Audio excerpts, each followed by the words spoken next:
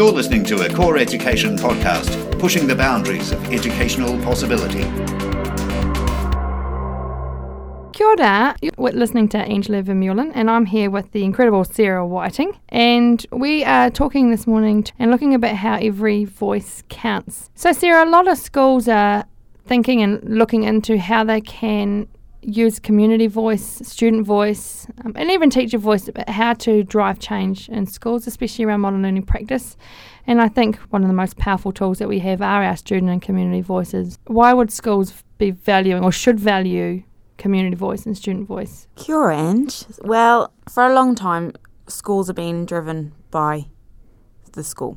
So the decisions have been made by the leadership team and for what they feel is the best for their student. However, what we forget quite often in education is the value of the community. The community and whānau and parents know a lot more about those children than the people that have them in 9 till 3:30.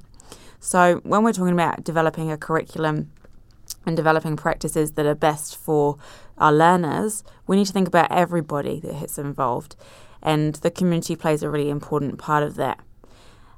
So what we also want to think about is how the community can play a role in providing the education. So in order for the lines to be blurred between school and home and between the formal and informal learning, we need to really think about getting input from our parents at whānau and also our community. So really the importance of having that input means that everybody is having a say. Quite often as teachers, and I would put my hands up as being guilty of this, is that we would talk about what was going to happen in a year and expect that what we were saying was understood by the people we were talking to. So we would say about what was going to happen in reading, writing and maths, and we would convey this to the families and the community and feel that we've got a message across, this is what you've got to do to help.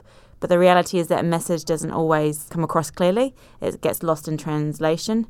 And so really and truly you need to have everybody there at the front. You need everybody owning the journey, inputting into the journey right from the word go, so that everybody is celebrating the journey as it goes, because everybody is learning in that environment, everybody is teaching in that environment, and so everybody needs to have a say.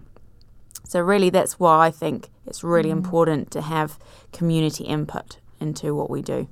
And what it also can do is, if you're thinking about universal design for learning and celebrating diversity, actually understanding the community and who is in our community and who are our learners and what is their culture and what is their background and who are their family, enables us to understand how to drive the change forward, because then we become consciously aware of our community as opposed to just thinking, okay, well, our community can fit into our values. We can actually fit into the values and beliefs of our community, whether it be Māori, Pacifica, Chinese, European, it doesn't matter. There's all their beliefs and values, and even their family beliefs can be valued within the school culture. And it should be. Absolutely. We talk about the school being the heart of a community, and therefore there shouldn't be Fort Knox of walls around the outside. It should be, everybody feels that they belong there. So it's not just about those learners and students that come through, it's about everybody. Yeah. And you're completely right that actually we need to be valuing all those people. And the other thing is that you have expertise within your community that you can tap into,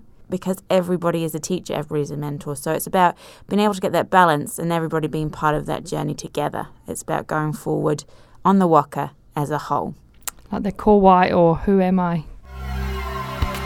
You've been listening to a Core Education podcast, pushing the boundaries of educational possibility.